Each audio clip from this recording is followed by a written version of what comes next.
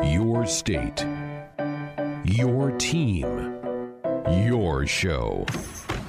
This is Sports Nightly. Good snap to him. Hangs one up. This is a pretty good kick. Spielman drifting over.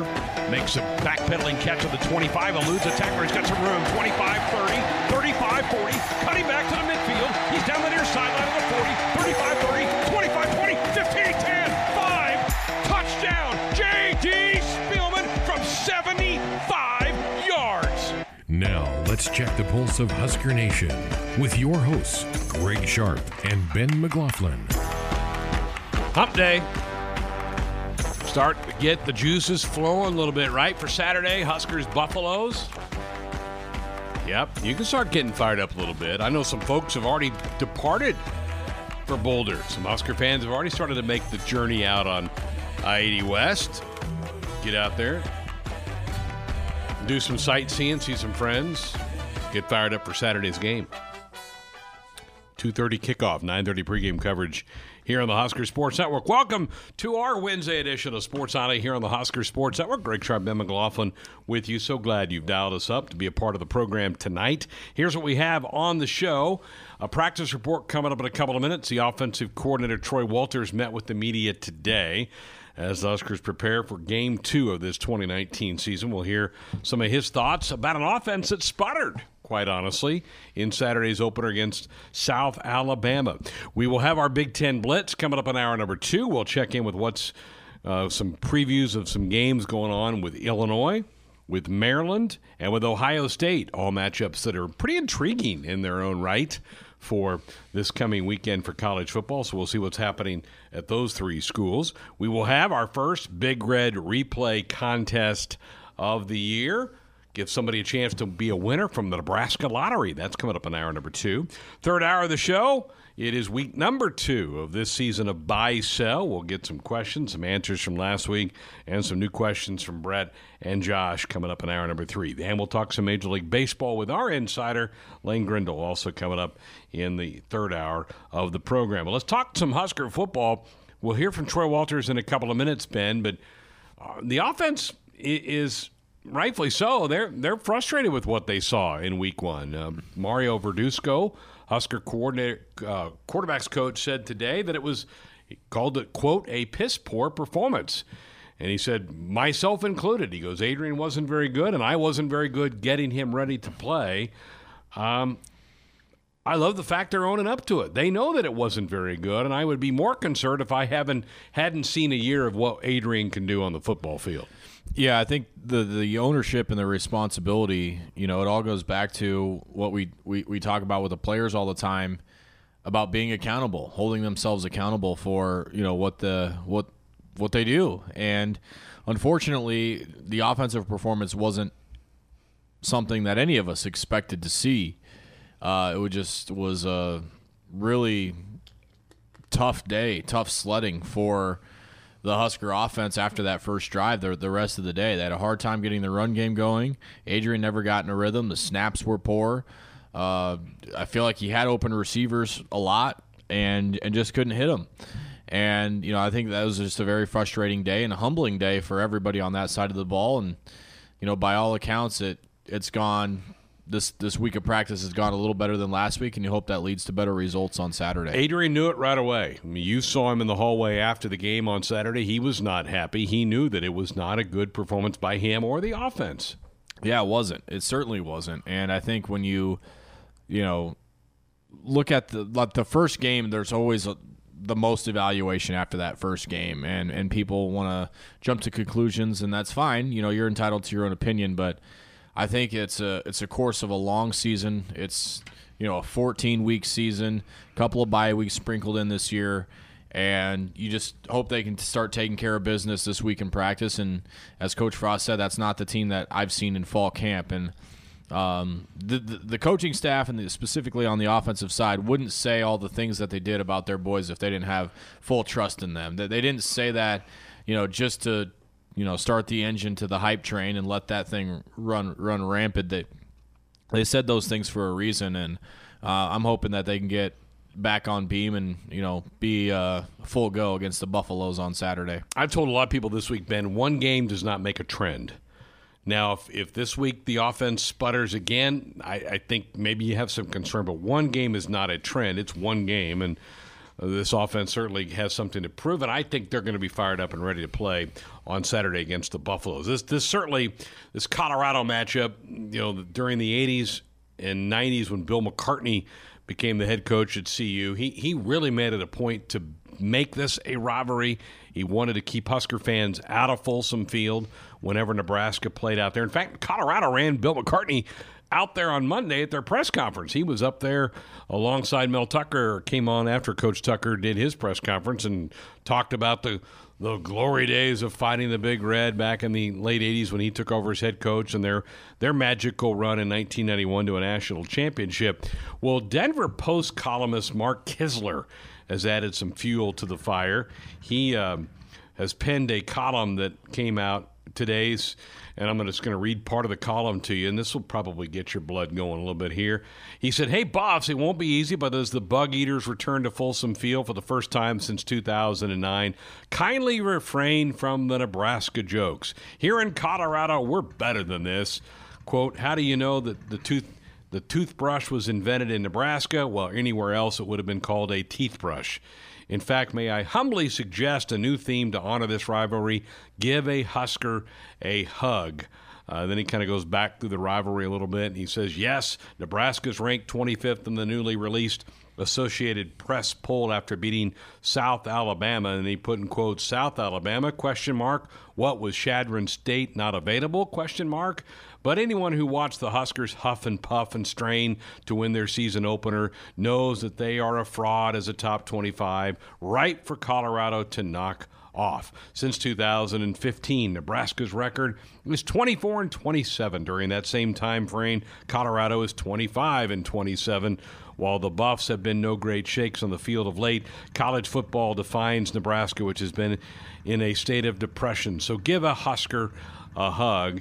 Kind of goes on through about rivalries, and that usually rivalries turn into some pretty clean football games. But at the end of the column, and this is the part that will, I think, get folks fired up a little bit. He says, "Give the Huskers a hug. Goodness knows after the embarrassment of losing to Colorado 2 years in a row, they're going to need it." How about that? Whatever, dude. Tell yourself what you need to tell yourself. And usually when articles like that are written, and most of the time it's to our neighbors to the east and not to the west. Yeah.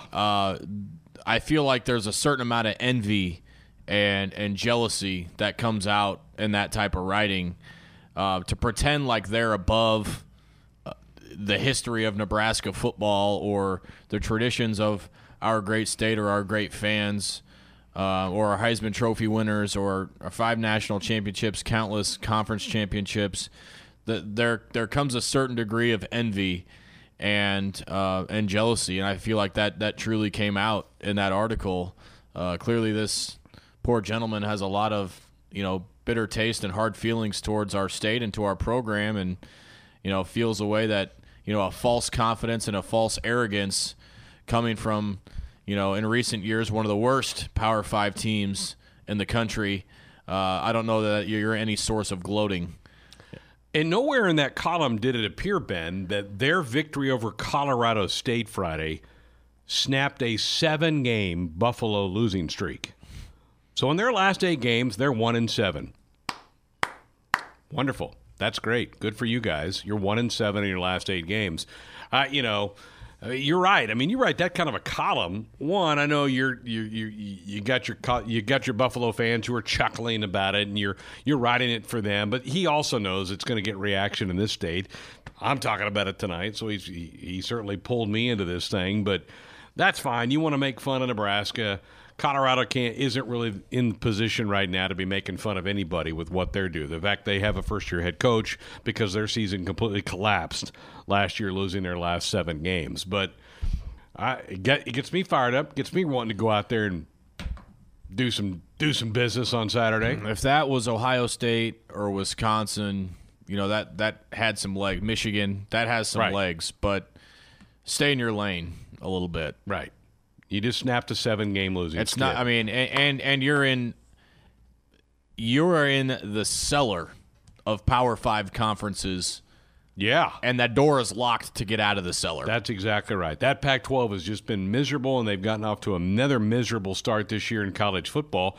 And Colorado was right at the bottom of that league, along with Oregon State. Those are the two laughing stocks right now in Pac-12 football. Now, certainly, I think they can beat Nebraska. Can they beat Nebraska? Mm-hmm. Absolutely, they can beat Nebraska Saturday. They beat Nebraska here a year ago. It's up to the Huskers to go out and do that. But to be kind of poking fun at Nebraska and the toothbrush comment, that's great and clever. As far as I know, I don't think the toothbrush was invented in Nebraska. I mean, if you want to talk about Spam, yeah, it was invented here. If you want to talk about some other Kool-Aid, it was invented here. That's fine, but the toothbrush comment, boy, that's pretty sophomoric. All right, time now to get into tonight's practice report. Every practice. We're going to work on it every single day until these guys master it. All season long. There's nothing better as an athlete than being part of something that's bigger than just yourself. And I think these guys are starting to feel that, and we'll keep building it. It's time for a Husker football practice report on Sports Nightly.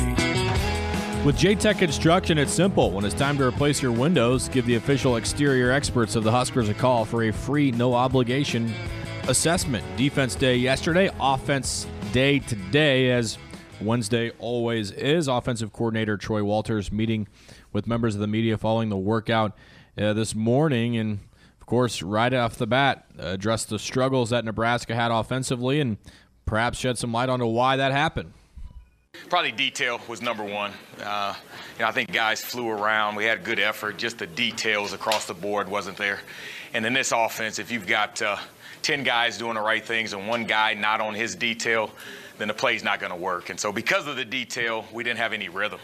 And it didn't feel like we could get anything sustained. The first drive we went down and scored, but other than that, it was just a choppy game. And it really comes down to just detail, and that's on us coaches. We got to coach detail, or we got to demand it out of our players.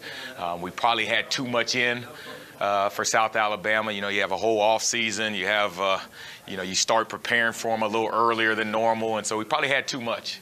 And the guys couldn't really hone in on what we wanted to do, and we just didn't have the detail needed to be a great offense. Heard from a lot of people that, maybe Nebraska didn't open up the playbook enough, but here we maybe see the opposite. Yeah. Maybe gave the guys a little too much meat to chew off. Kind of contradicts that, doesn't it, a little bit? But it does make sense. Sometimes you try to throw, because you feel like you're year two, you've got an experienced quarterback, you can do a lot more things, and then you just kind of load yourself down too much. So maybe you pare it back a little bit and just worry about execution. That sometimes could be the switch that you need to flip. Well, the number one question everybody has, the concern level. Is there any concern about the offense? Here's Troy Walters. No concern. Last year, if we'd have played like we did, we probably would have lost the game. But the defense, kudos to them. They showed up and showed out and created turnovers. Special teams did a great job. And so, we won the game, but to a man on offense, it almost felt like because we didn't live up to our standards, it kind of felt like we didn't win. And that's a good issue. The guys aren't satisfied with the product we put on the field. And so they've come back this week with great focus and energy and detail, and I look forward to going to Colorado. Well, that's just what you hope. You hope they bounce back with that type of mentality and don't want to see that part again. Just come out and have things go a little differently this time around. Motivation. I think they'll be motivated. Well, you mentioned a little bit of it right there, talking about motivated and practice. Where is this week in terms of practice compared to last week? Yeah, last week was just average. This week, much better. The guys came out Monday with a great attitude. We put South Alabama in the past. Came out Monday focused. Tuesdays, a longer practice in pads outside. The guys pushed through that, had great detail, and then today was even better. So the guys should have confidence going into Boulder, hostile environment, a good football team. They should be a lot more confident based on our practices this week. You mentioned sophomore quarterback, new running back in Dedrick Mills, got a couple of new wideouts in the system, wide receiver / running back in Wandale, Conavai Noah. You've got some different parts on this offense. What's the chemistry like with these different parts on his side of the ball? Yeah, chemistry is good. The guys love playing with each other. We've got great chemistry. There's no egos. We're very young. We don't have a whole lot of seniors and veteran leadership, and so we're still young, still trying to find out who the alpha dog is. But I love our chemistry. The guys, there was no pouting. There was no, we didn't get negative on the sideline, even when we didn't perform that well. And we know what we're capable of. This all fall camp, we are going against our defense, and we're doing good things against them. So we know what we have, but it just comes down to guys doing their job at fast pace and with detail. Good answer there from Troy Walters. And you lose a guy like Stanley Morgan. That's an alpha dog. That's a guy that commands attention. And Divine Ozigbo, maybe not vocally like Stan, but through his play, you knew that he was going to be a big part of that offense. One thing that never really came to fruition for the Huskers on Saturday was rhythm. Really, the only time we saw that was the opening drive for the Huskers. They went down and scored, but just 17 plays in the second half, and really had a hard time getting anything going. How can they improve on that? Here's Troy Walters.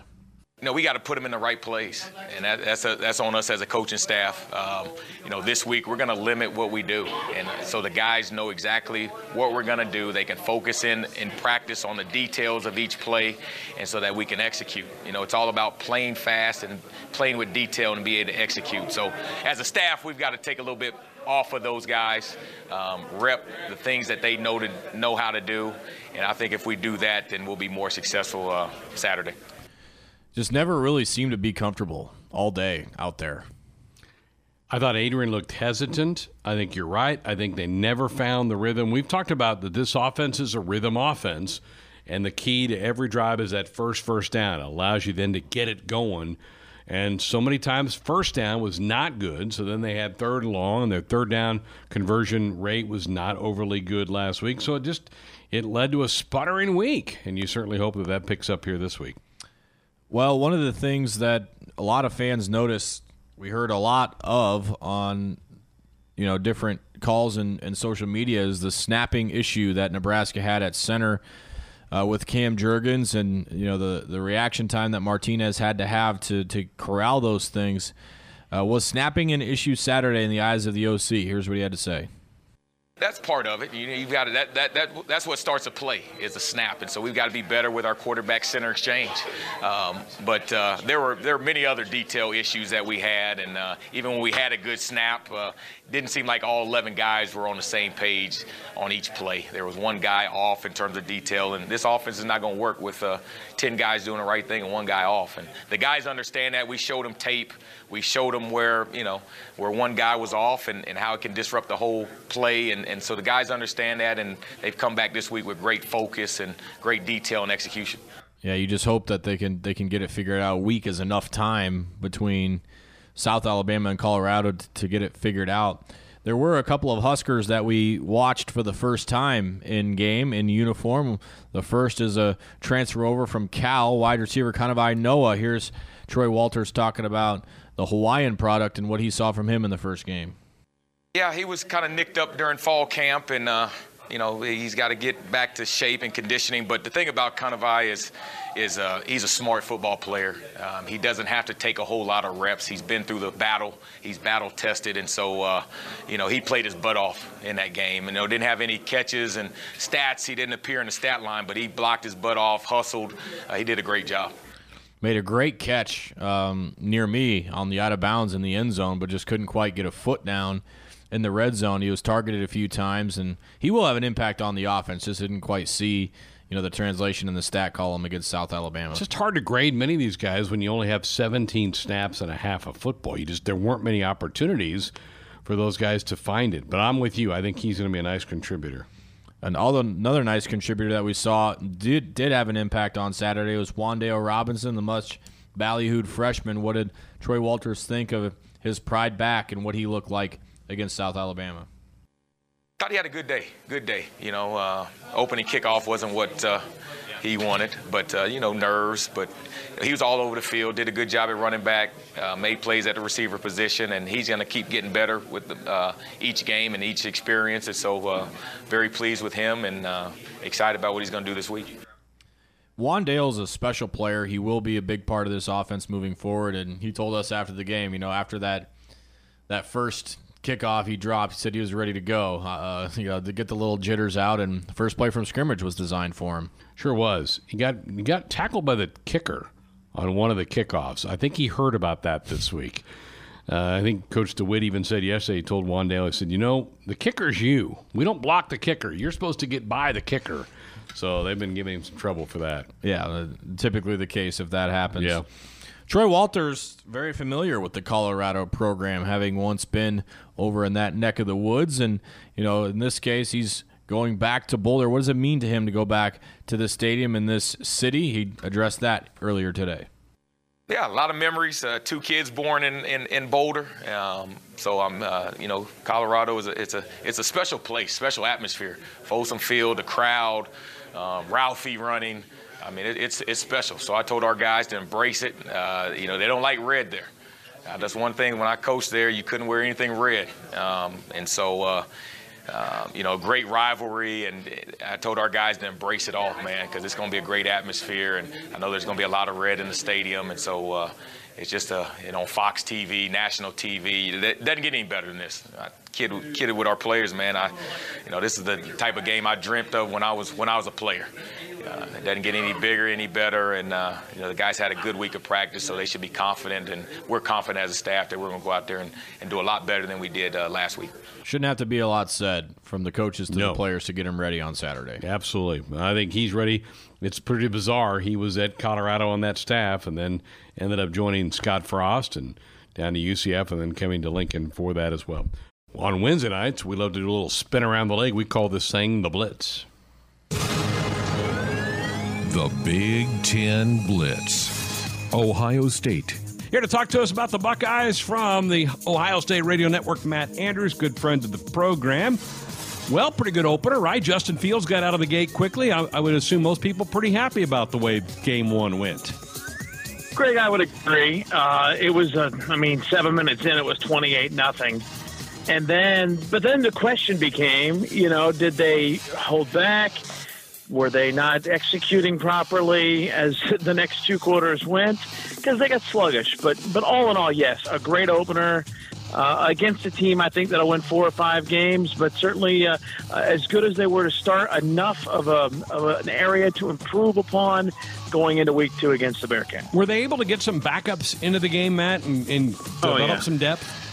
Yeah, and that's the thing, Greg, we've heard all camp is, and from almost every assistant coach to a man, the depth that they think they have and the depth that they tried to use once it became 28-0 very quickly. And I think Larry Johnson said they played 11 defensive linemen, maybe 12.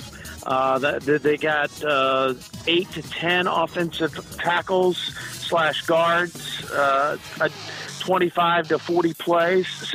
They were rotating him pretty significantly as that first half wound down and into the third quarter. All right, everybody looking at Justin Fields. Tell me about the defense. How did they look in your eyes?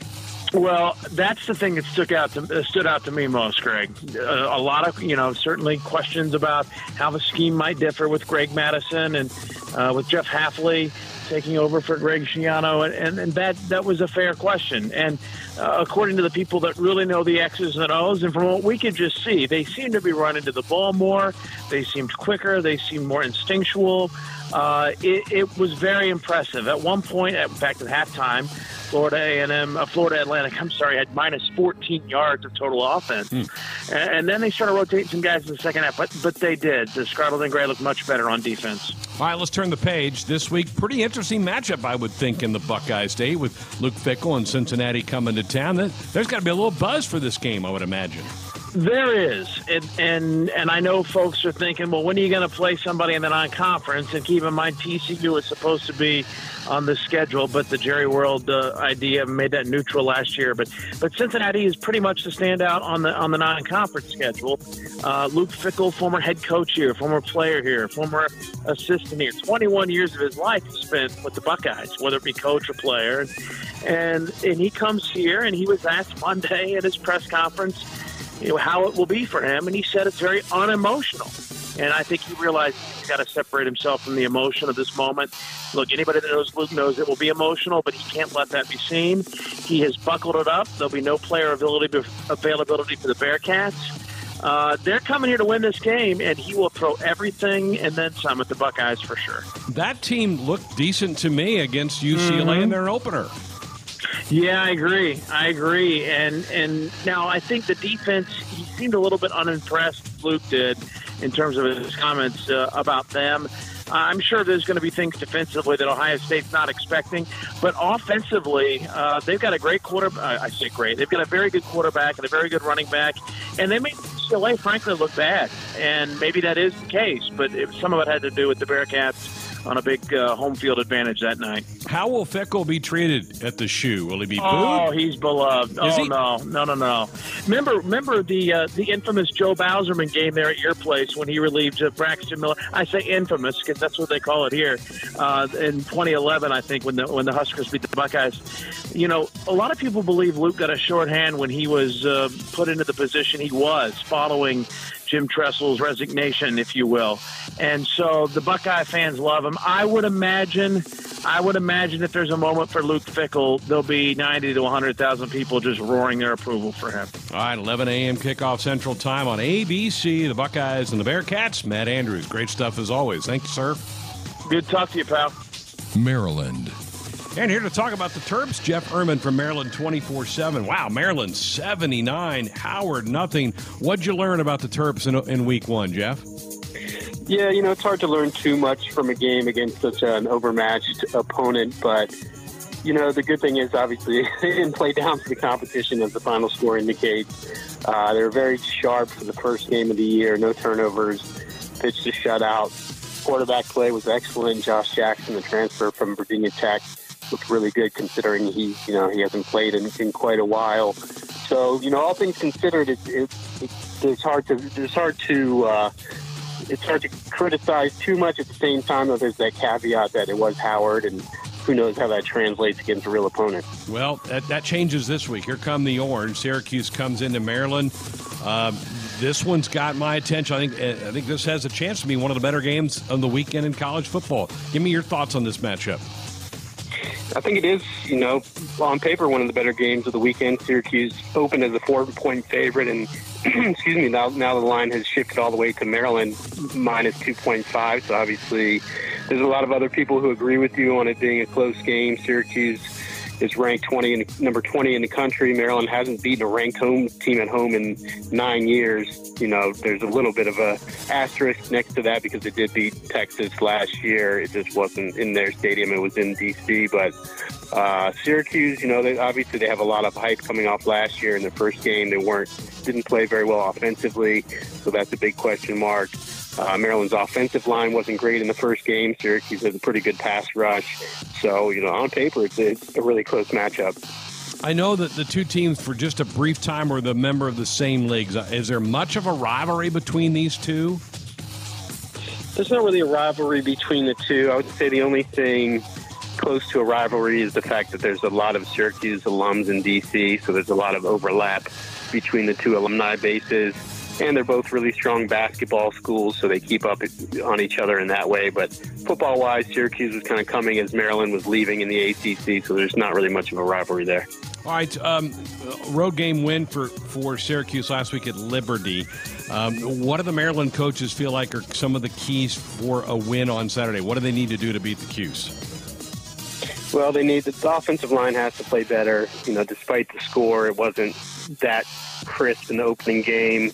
Howard threw the kitchen sink at them, though, so that's a little bit tricky in evaluating that. But I think the pass rush is the big thing. They want to come back. He's just in his second career start. Was really shaky in his first, 5 yards per attempt, and threw 2 interceptions, and slowing this several good running backs. But I think the kitchen marks are on the offensive line and getting a pass rush defensively. They got 8 sacks against Howard, but again, an overmatched line. So, it's cliche to say, but I think it could be decided on both lines. Jeff, okay, this is the game coming out of game day. Will there be a good atmosphere? What do you imagine for an attendance crowd? What will the spirit be like in the stadium? Yeah, it's funny you asked. That's a big topic of conversation this week. Maryland really hasn't had a lot of buzz surrounding a football game in a while. Last year being an egregious exception, or I shouldn't say exception, egregious example of that with all the off-field turmoil they had. The attendance wasn't good at all for obvious reasons before that. Under Randy Edsall, they weren't really very exciting to watch. And so, there's been a lot of apathy, but you can sense kind of the buzz. The prices are creeping up more than usual. And Lockheed's done a really good job of engaging the fans, engaging the students, and trying to get them to feel like they have some ownership of this team now. So, I don't think it'll be a sellout, but I would say 40,000 plus is realistic, which, is a pretty good crowd just considering where Maryland's coming from after last year. Jim Berman from Maryland 24/7 with our preview of the Terps hosting Syracuse, 11 a.m. Central on ESPN. Illinois. And here to tell us all about the Illini, our good friend Steve Kelly from the Illinois Network. Illinois very impressive. Akron 42-3. I would guess the grades, if you took a grade card out, it would have to be pretty good grades for the opener, Steve. I think that's right, Greg. Akron finished about 5th in the Eastern Division of the Mid-American Conference, so they've got some rebuilding to do. But Illinois dominated all the way through, gave up just the field goal, gave up under 200 yards total offense to the Zips in the ball game. And a couple of storylines. One was the defense doing that job and looking much more experienced than it has in the past. Of course, you remember they started a whole lot in the last couple of years. So those guys are a graduate transfer from Michigan who has 2 years of eligibility remaining, started and went most of the way at quarterback. He was 14 for 23, 103 yards, 3 touchdown passes. He also rushed for a 20-yard score in his debut for the Fighting Illini. So offensively, things look pretty good. Illinois rushed for just over 200 with not one guy standing out. Reggie Corbin, last year's leading rusher with over 1,000, big knee injury. Well, it's kind of like Mikey Dudek. Guy can't catch a break with that. That's awful to hear that. We were following that quarterback race from afar here, Steve. I'm a little bit surprised that Peters won the race, but as you said, he was pretty darn efficient in the opener. I guess maybe that's why he won the job. Yeah, he's a big guy. He's 6'5", 220, and very efficient, got a good, strong arm, and he moves around a little better than I think a lot of people thought. They thought he was more of a pocket pro-style quarterback, and maybe in the big picture he is. But actually, the quarterback race turned out to not be that close. They've got a highly touted freshman in Isaiah Williams out of St. Louis, Trinity Catholic High School. He was in the mix. He did not play in the game against Akron. I do expect him to play maybe this week. As you know, with the new redshirt rules, they can play up in 4 games and still retain the redshirt possibility. So I'm guessing we'll see Isaiah Williams at some point here. Okay, let's turn the page. This week it is at UConn, so a road game for the Illini, and maybe for one of the few times in quite a while, Illinois favored to win a road game. Size up this matchup for us. Yeah, they're a heavy favorite. They're about a 3-touchdown favorite. UConn defensively last year, I think, was last, if not next to the last in the country, and Illinois wasn't much better, but UConn was one team that was worse defensively last year, and they went 1-11 on the season. They're coached by Randy Edsall in his second stint at UConn. Of course, he was at Maryland for a while. But Illinois should win their first road game. This is an interesting note. First road non-conference win since 2007, when Illinois went to Syracuse and won at the Carrier Dome and went on to play in the Rose Bowl that year. So it's been a while since the Illini have won a non-conference game on the road, and they're a heavy favorite to get it done in East Hartford, Connecticut. All right, Illinois on the road this week, taking on UConn. It's a 2:30 kickoff Central Time, and you can find that game on the CBS Sports Network. Great stuff from Steve Kelly from the Illinois Network. Steve, thank you, and looking forward to seeing you in Champaign in a couple of weeks. Won't be long. Thank you, Greg. Let's do it. Buy, sell. It's time to buy or sell. Buy,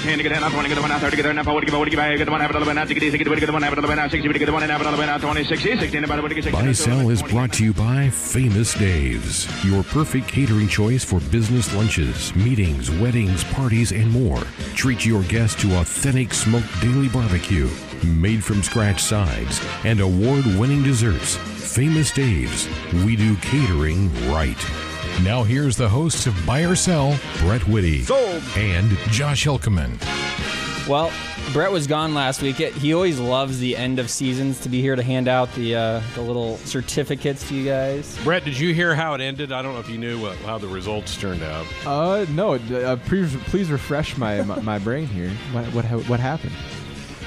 I have right here a first place certificate. Oh, so Greg got first place. All right. Wow. I didn't see that one coming. That's because you took game week off.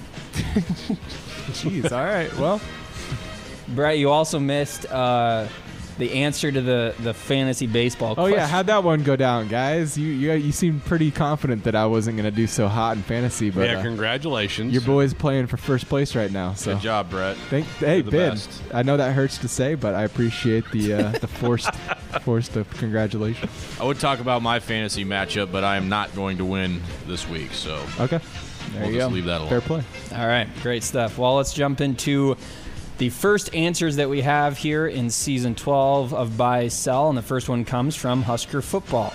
That one was buy or sell that one of Nebraska's first 5 plays from scrimmage will be 30 yards or longer.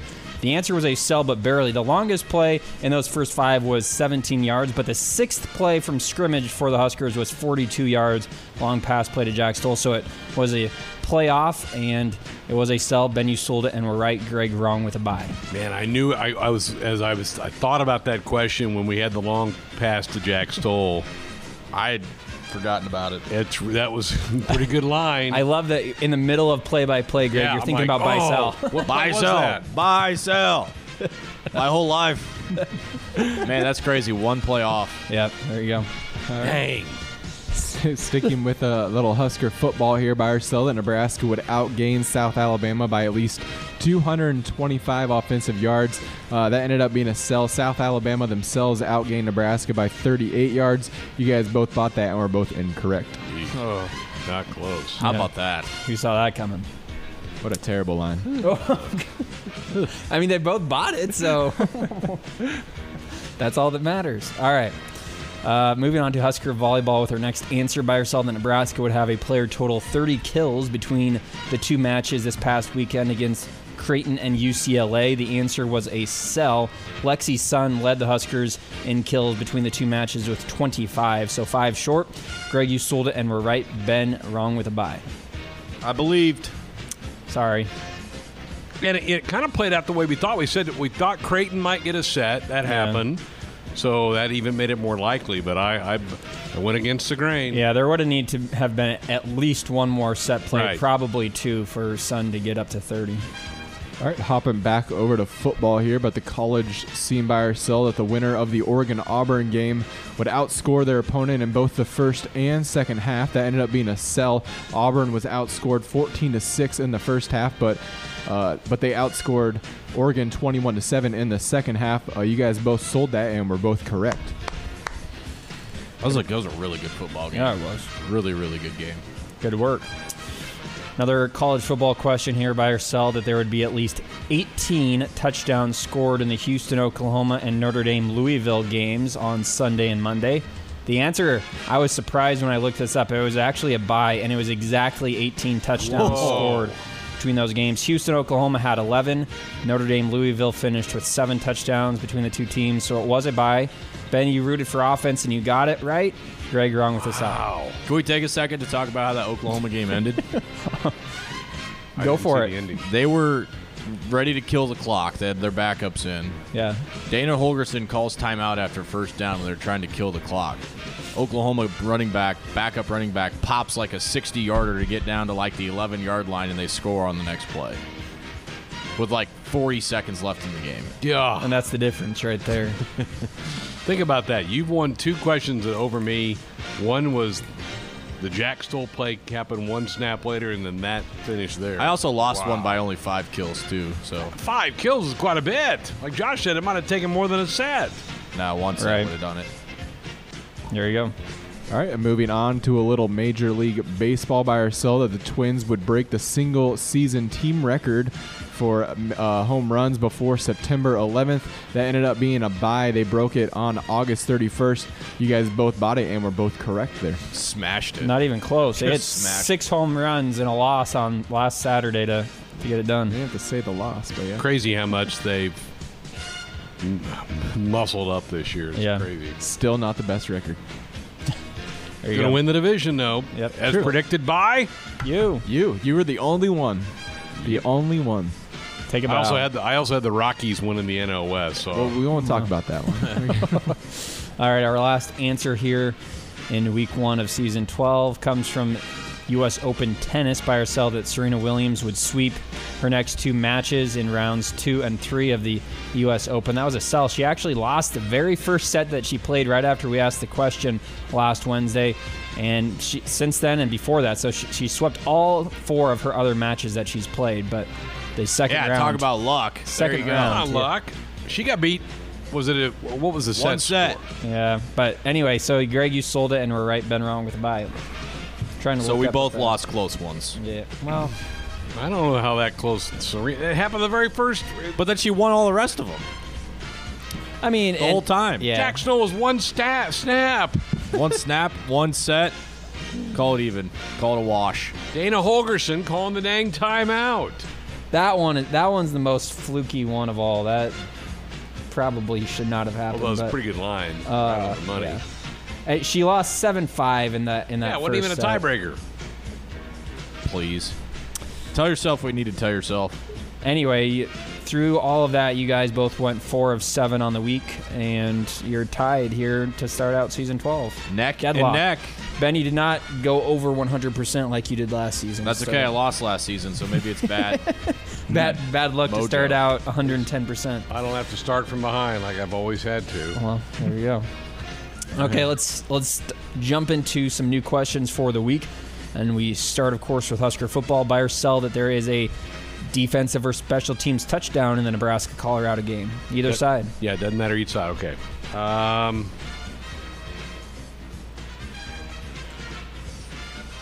going to sell that. Did Nebraska get all of them out of their system here in Week 1? Yeah, I feel like the odds on that. I feel like we went over the odds. It's like, was it? We're thinking like 35%, 35% that it happened. And Nebraska scored 3 of them last week. I'm going to sell it as well. Okay. There you go. No risk takers in the house tonight, I guess. All right. Sticking with Husker football, buy or sell that Nebraska has a player with more rushing or receiving yards than Laviska Shenault has receiving yards.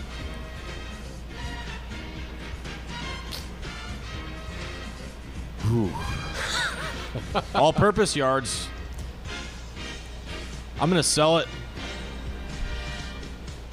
I'm going to sell it. If it was all-purpose yards, I'd buy it. Okay.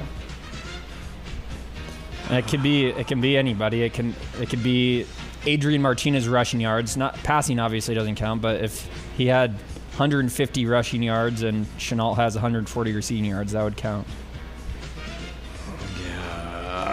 Really want to be different, but I don't think I can. I'm going to sell this one as well. All right, very good. Moving on to Husker volleyball next. Buy or sell that Nebraska wins one of their matches this weekend by a combined 22 points between the sets. Basically plus 22 in one of the matches. I don't know how good these teams are. They're playing Arizona and San Diego. 22? Plus 22. So that's an average of 7 per set, a little over 7. If they sweep.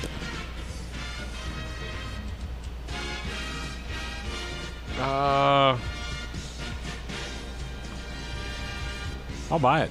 Okay. I'm buying too. Hey, copycat.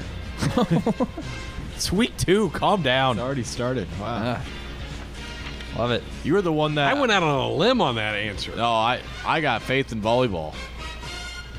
All right. I bought the last volleyball question, too. I'm staying consistent. You have an advantage on me because you saw John Cook last night. I didn't see him. Yeah. We went over these huge advantage. We went over these questions yesterday. Yeah, you knew what they would be before they were even asked.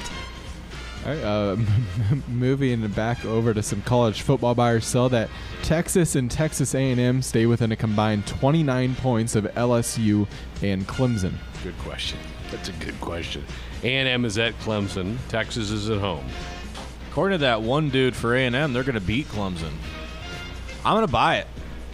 I think the Texas game's close, and I don't know that Clemson just smashes them. I think they're going to win by a couple scores, but I think it's within that margin. Okay. Yeah, I'm with you. I'm going to sell it. I think it's closer than 29. That was a copycat. So you're buying because then it's buy or sell that they stay within 29. Oh, Yeah. Yeah, then I'm buying. Yeah, I'm buying too. Yep, you're both buying. All right, got it. Another college football question. Buy or sell that a Big Ten team wins a game by at least 43 points this weekend.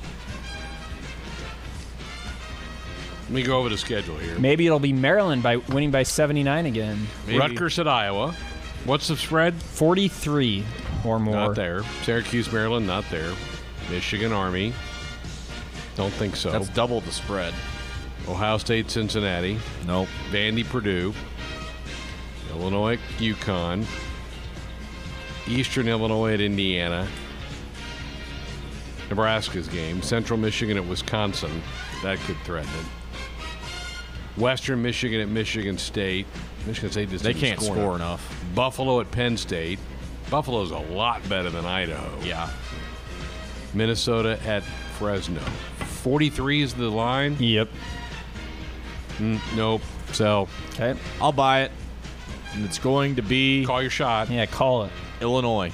Ooh, I like. At Connecticut, huh? By more than 43? That rock. The line's like 40. No, it's not that much. I think it's like 37, but yeah, close. Yeah, that raucous atmosphere in Storrs, Connecticut. Steve Kelly sold you on it. They're going to go in there with a silent count because it'll be silent in there. And they're going to dominate. What kind of? Let's go back a question. Can we? What kind of scores Sure. do you see from those Texas games? I think Texas is going to play LSU within a field goal. So do I. And they might win. Right. A&M is the one that could. 17-24. Okay, so like a 42-24 game. Yeah. Yeah. 42-21. I don't know. People are quick to write off Adrian Martinez. Maybe we should do the same with Trevor Lawrence. He wasn't great, was he? Maybe we ought to bury him for a while. Well, you did on our top 10 list. No, I didn't. I did. He wasn't on my list. He was Josh on mine. left him off. But he was on mine. He is not one of the most He was exciting 10. players in college football. All right. There you go. I had ETN, his running back, who popped Yeah. a 90-yarder. That was exciting. He's pretty good. That was way more exciting than anything Trevor Lawrence did. He's decent. All right. Well, one last Are we college. boring, Brett, you think? I don't know. He seems Yeah, like he he's kind of bored of He us. kind when you guys said that you were going to start talking, you wanted to go back a question. He kind of like hung Rolled his head. eyes, Yeah, didn't he? he's like, "Oh, come on." I could tell he was doing that. Not All happy. right. We don't even have the cameras on back here, but you could tell. All right. I could feel the eye roll from in here. All right, well, let's just keep making stuff up here and move on to our next college football question. Buy or sell that Tua Tagovailoa and Jalen Hurts attempt to combine 35 passes or more in their games on Saturday. Tua and who? Jalen. Tua Jalen. and Jalen. Oklahoma's got. Former is it teammates. like Oklahoma's got Western like South Michigan. Dakota, isn't it? Yeah. Oklahoma, yeah. Yeah. And who does Bama's got? New Mexico Mexico's State. Mexico, yeah. It's a tough one. Okay, so give me the numbers again. 35. 35 Combined. combined passes. They get 35 passes in combined before they're pulled in the third quarter. That's a great question. 35. Can they throw 18 apiece?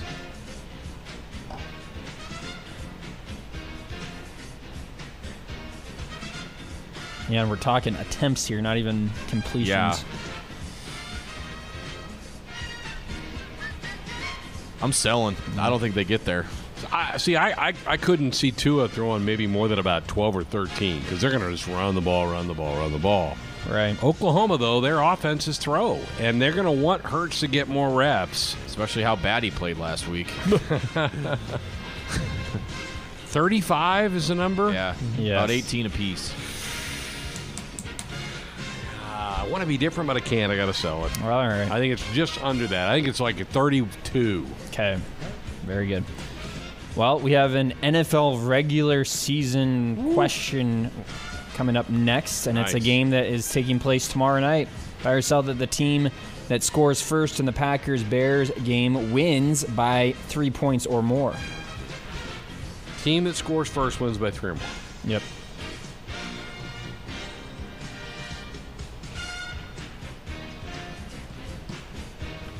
Packers will score first. Bears will win the game. All right, so that is a sell from Greg. Dang it. Well, I'll be different on this one just because. So I'll buy it. Yeah, love it. Packers score first. Packers win the game. Man. It's in Chicago. By 7. Khalil Mack's going to be all All over right. Aaron Rodgers. No, he's not. You better not hurt him. Is he on your fantasy team or something? Maybe. Okay. Well, I'm definitely not a Packer fan. You've been going to games there. Yeah. 1. You go to games at Lambeau Field. Yeah, you're a big Been Packer to one fan, game, Ben. and that was the Packer game Aaron Rodgers broke his collarbone. And guess who that was against? The Bears. The Bears. The Bears. I got to watch Seneca Wallace play quarterback for the Ooh. Green Bay Packers that night. Nice. That's fun. Good stuff. All right, moving on. Another NFL question. Are you bored, Brad? You okay? I'm okay. I'm doing well. It's this is very interesting. Staying with the NFL, buy or sell at the Rams, Saints, Patriots, and Chiefs all win their games on Sunday, or score at least 115 points combined. So we already knew Greg's answer here. It's an or, though, not an and. Oh, true. It is not a parlay. No parlay to be had here. All right, Yeah. give me the teams again, though. The four yeah. championship teams. Yes, Okay. 4 championship. All favored. Well, we know the Chiefs are winning for sure. And Right. Score, and I don't know. I'm going to buy it because I the don't Chiefs know. are going to score 150 by themselves. And Okay. the point total is 1-0. 115. 155. Okay. 115. All right. I'm looking up the matchups here. We got the Rams at the Panthers. Yep. They're going to be playing that in a hurricane, so that's going to be no offense there. Right. But who wins? They're not all. Is this my question or yours? It's I actually already Ben. answered. Oh, You bought. you bought. They're not all going to win. One of the 4 loses. Okay, but do So they get now to I got to 115? decide if at again? 115. Chiefs will struggle to score against the Jags. Just like last year, right? So, okay, the Patriots, Play the Steelers. is that it? Foxborough? Yep. Yeah, it is. That's the Sunday night game. So they score 30, the Chiefs score 28. The Saints play the Texans. That's the Monday night game. Yeah, one of the Monday night games. We got double Right, barrel there are action. 2.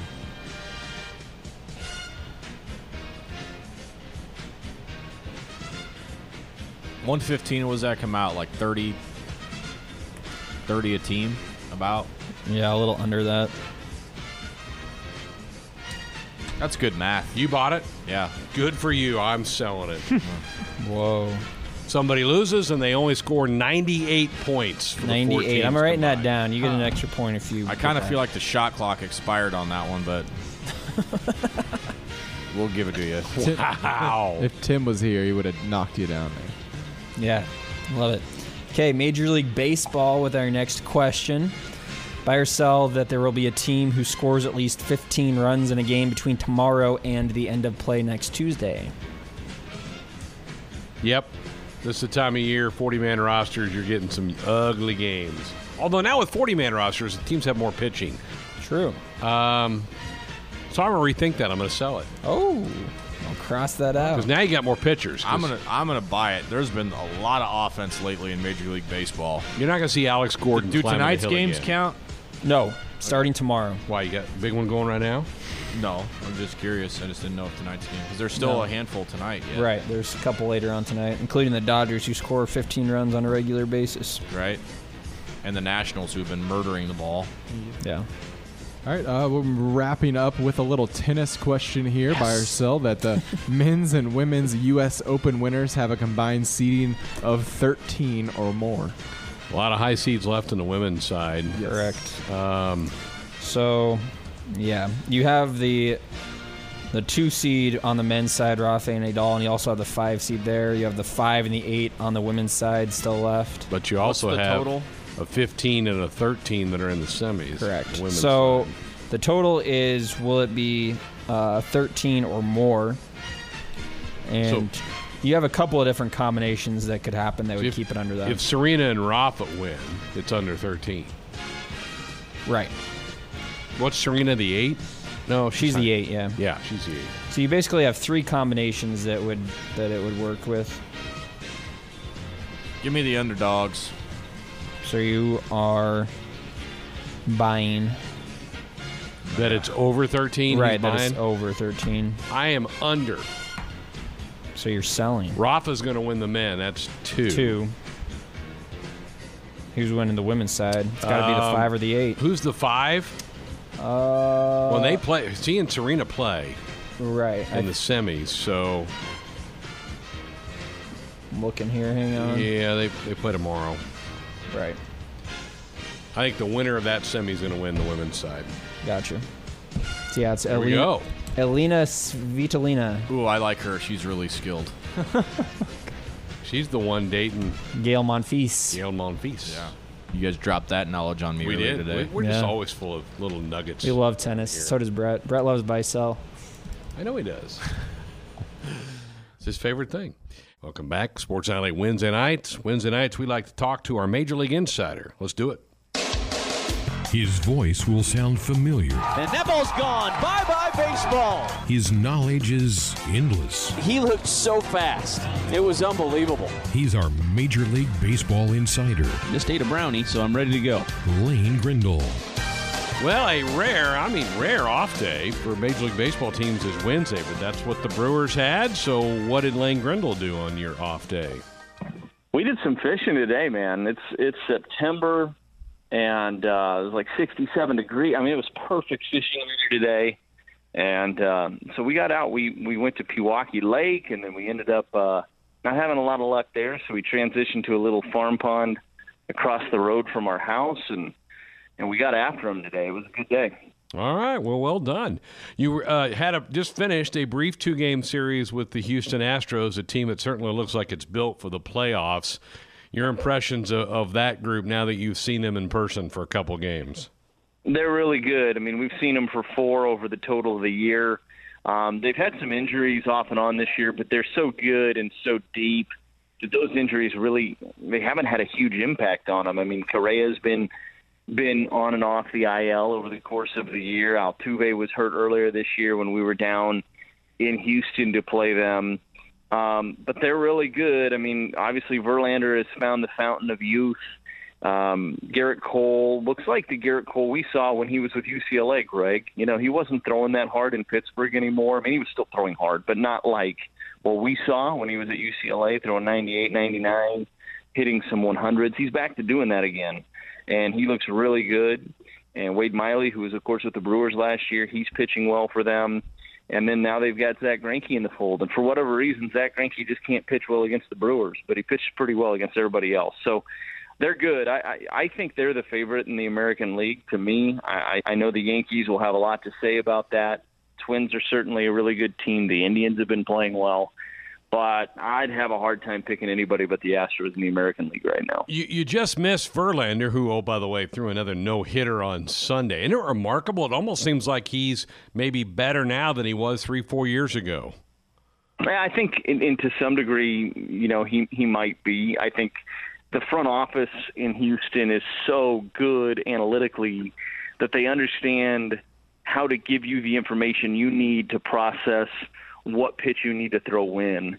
And I think that's been a big thing for Verlander. He's not throwing as – I mean, he still throws hard, but he's – you know, I remember when he was a Tiger and he'd come into Kansas City and he'd be throwing 100, 101, 102 on pitches 107 and 108 in the 8th inning at Kauffman. He's not that guy anymore, but he still throws in those mid-90s. And he still mixes in the secondary stuff that's very good. But, man, he's getting a lot of strikeouts. He's giving up a lot of home runs, but that's also just – I mean, that's baseball today. I think everybody's giving up more home runs. But he's getting a lot of strikeouts, and he kind of sets the tone for that team in the clubhouse. He's a very serious, very competitive guy, and those guys come to play every single day. What, late yesterday in the game, is he going to be okay for them? Sounds like it's just going to be a couple of days for him. He went back, made a really nice catch on a ball Braun hit to deep center onto the warning track. And on his way down, he hit the back of his head and kind of neck on the padding on the lower part of the wall out there in center field, and it was bad. They took him off on a stretcher. But it doesn't sound like it's going to be any long-term thing with George Springer. So I think that he'll escape any kind of, extended absence out of the Astros lineup. But again, they're so deep, they don't have to rush him. They're going to win 100 games with or without him the rest of the way. They're going to win the West, and so they can take their time with those kind of injuries right now. They have that benefit. You're with a team that's in a playoff hunt. It is after September 1st, which means the rosters can expand to 40. What does a team that's in the hunt do? Do they approach this and with the additions to the roster differently than a team that's probably out of it by now? It's different for every team because some teams have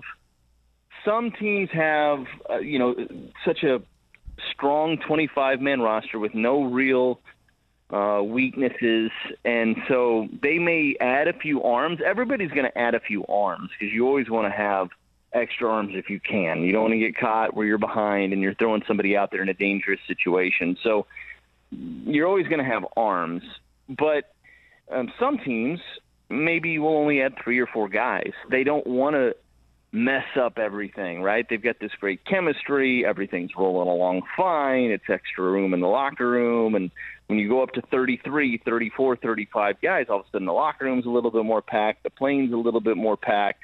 And some teams don't want to mess with that much. There are teams that, from a development standpoint, want to get those younger guys up. They want to get them at bats. They want to get them looks. And those are more your Kansas City Royals, Detroit Tigers teams. And so they'll expand their rosters to 34, 35, 36 sometimes in those situations if they have younger guys on their 40-man roster that they want to give a look to. And then there's teams like the Brewers, where the Brewers, their strength is in numbers. They have a lot of major league quality arms. They don't have a lot of Justin Verlanders. And so the best way for the Brewers, and it's been something Craig Counsell has been a master at the last few years, way for them to kind of even the playing field a little bit is in September, bring up those extra arms and a few position players here and there too to cover you on double switches and things of that nature. But to bring those extra arms up, and now you can match it up a little bit. The Brewers play longer games in September because we will make more pitching changes, and we will play a lot more matchups with it. But it's kind of Craig Counsell's playground, and he's made it work for him. So every team has a different approach to it, I think. But if you have guys that are major league quality guys, and you can put them on your roster, and you think there's an off chance they can help you in the right situation, then you're going to get them up here if you're in the hunt. Lane Grindle, our Major League Baseball insider, with us here on Sports Nightly. It's crazy, but I think everybody now is inside of 25 games to go. Now it kind of turns into a bit of a sprint, doesn't it, from here to the end of the season? Yeah, it does. I mean, every loss you have hurts when you're in it, especially when you're chasing. Yeah. And the Brewers, to use them as an example, they're chasing right now. So Monday they lose in extra innings to the Astros. Garrett Cole was masterful, but the Brewers hit the 9th inning home run from Yelich. They forced extra innings, and then they lost. And then the Cardinals and the Cubs win, and it just that all that compounds itself, and then yesterday you win, but neither team loses, and that's what September baseball is. There's going to be plenty of other situations where the Brewers win and the Cubs lose. It could be this weekend when they're playing each other, but everything's magnified right now. Every little mistake hurts a little bit more, a little harder to get over. But that's also fun. Eric Thames had a great quote last night where he said, September baseball is like having a bird in your hand. You don't want to squeeze it so tight that you kill it, but you also don't want to hold it so lightly that it flies away. And there's a little bit of a delicate balance there, because if you press too much, then you get into that quicksand thing where the game kind of beats you. But if you try to be too relaxed with it all, and you don't realize that, look, there's 25 games left, you're going to wake up and the season's going to be over. So there's a little bit of a balance there with baseball that you have to play. Probably not dissimilar to a golfer on the back nine on Sunday, right? I mean, you want to understand what the moment is, but if you let the moment get to you, that might be too late. All right, you alluded to it. You have the Cubs coming in for 4 beginning tomorrow, correct? That's right. It'll be a big series. It's always a pretty crazy atmosphere when the Cubs come to town. And, I said it last weekend when the Brewers and Cubs played 3 at Wrigley. It's an opportunity for the team that's trailing to get some games back and pull closer in the standings. It was also an opportunity for the team that's out in front to, put the fork in that other team. And the Brewers were able to be the team that caught some ground or made some ground up on the Cubs last weekend, and that's what they're going to be trying to do. Again, they really need to take 3 out of 4. They're 4 games back right now, the Cubs, for that second wild card. If they could take 3 out of 4, then you're 2 games back with a ton of baseball left. Even if you split, it's not the end of the world. You're still in it. But if you lose 3 out of 4, tougher. I mean, that's just where you're at in the season right now. Yeah, very good. All right, well, enjoy the rest of your day off, and we'll talk again next week. All right, Greg. Appreciate it, man. Well, tomorrow night here on the program, we'll hear from Scott Frost. He'll have his final media session before the game, so we'll have a practice report for you in the first hour. It is the night of our football radio show, and tomorrow night, defensive coordinator Eric Chenander will be here in the second hour of the show, so certainly get your comments, questions ready for Eric Chenander. He'll be here for an hour tomorrow night, talk Husker football. We'll check as we do each and every week with Teddy Greenside of the Chicago Tribune, get his thoughts. He did a football doubleheader himself this past weekend. He started out in Palo Alto, watched that Northwestern game with Stanford, then made his way to Louisville to see the Cardinals and the Irish play on Monday night. We'll get his take on those two matchups to see what he's got planned for this weekend. He might be headed to West Lafayette to see Purdue and Vanderbilt play this weekend. I'm guessing on that, but that may be what he ends up doing. Our Sports Nightly Hotline is brought to you by the Woodhouse Auto family, bringing you more choices in brands, locations, and service. Experience the difference. Purchase with confidence.